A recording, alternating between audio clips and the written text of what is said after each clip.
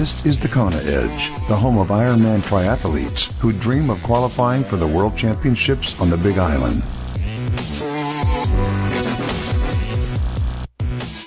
Welcome back onto yet another edition of the Kona Edge. It's awesome to have you with us. We head back to the UK now and to chat some swimming. Returning guest James Wilson. James, welcome back. Nice to touch base once again. I'm really looking forward to this chat because you're a self-confessed, I don't want to say hater of swimming, but it's not your most favorite thing in the world to do. It's a necessary evil, isn't it?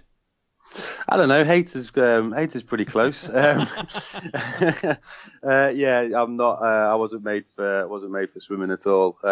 Yeah, not something I really have to force myself to do.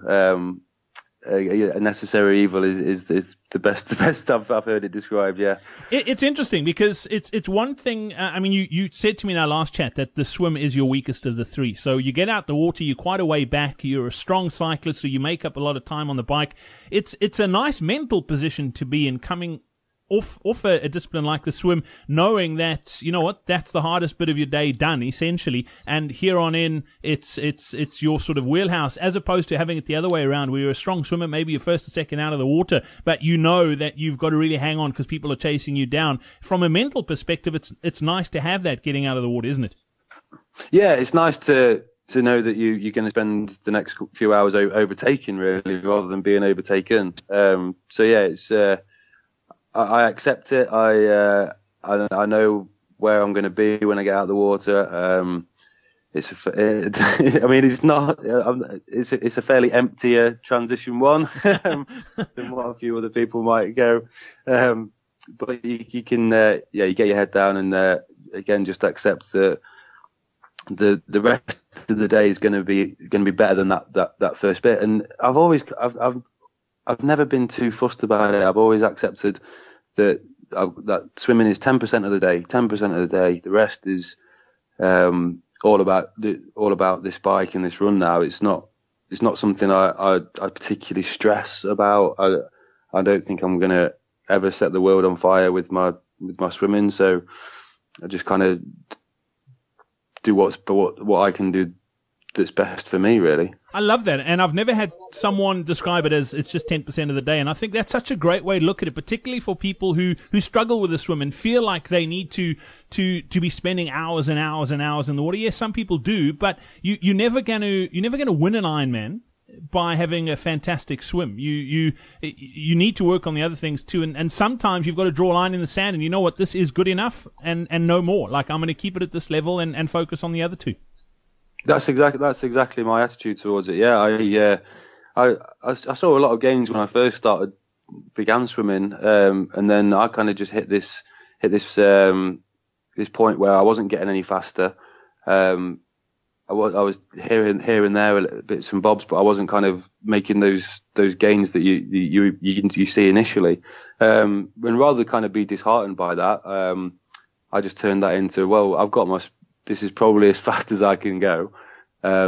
Let's try and get as fit as I can, or as efficient as I can at that speed. So when I'm getting out of the water, I'm getting out of the water in exactly the same time as I was before, but in a lot better condition to get onto the bike, really. So just getting fitter rather than faster.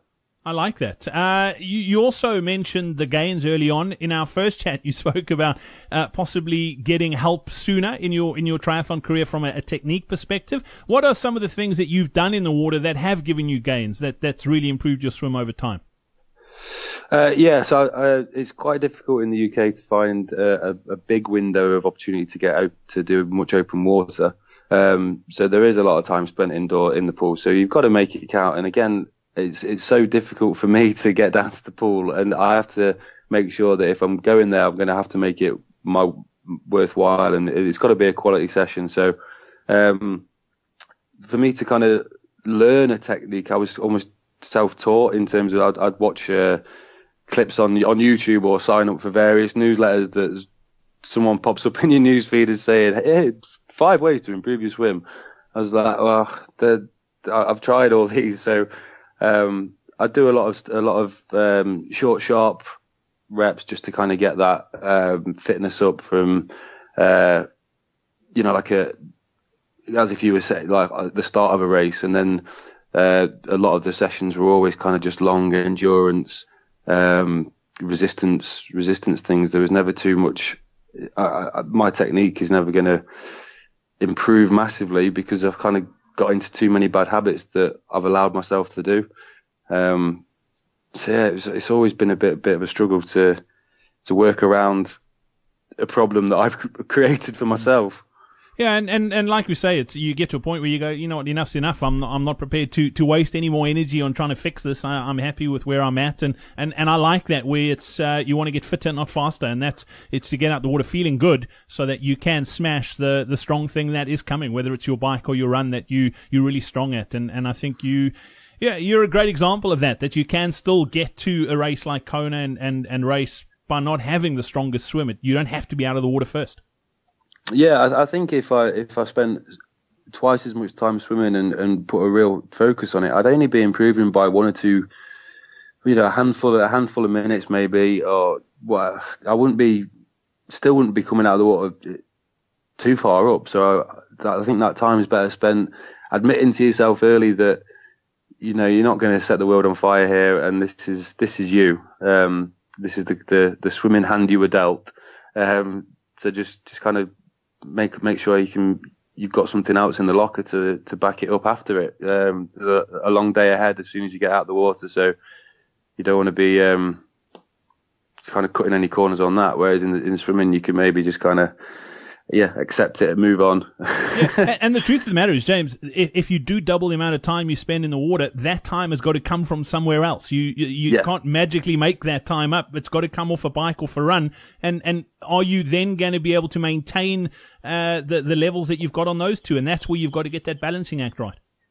Yeah, certainly. Yeah, the last thing I want to do is weaken my bike that I'm strong at. That's where I need to kind of make all my gains back. So there's no way I'm willing to kind of save 2 minutes on the swim when it might be costing me 5 or 10 on a bike. Absolutely. Well, let's talk about your bike next time out here on the Kona Edge. Much appreciate your time once again. We look forward to chatting about that next time. Thanks for your time, James. Cheers, bud. We hope you enjoyed this episode of the Kona Edge. If you want to improve your swim, be sure to check out our next free live online swim seminar. Get to thekonaedge.com/swim seminar to sign up now.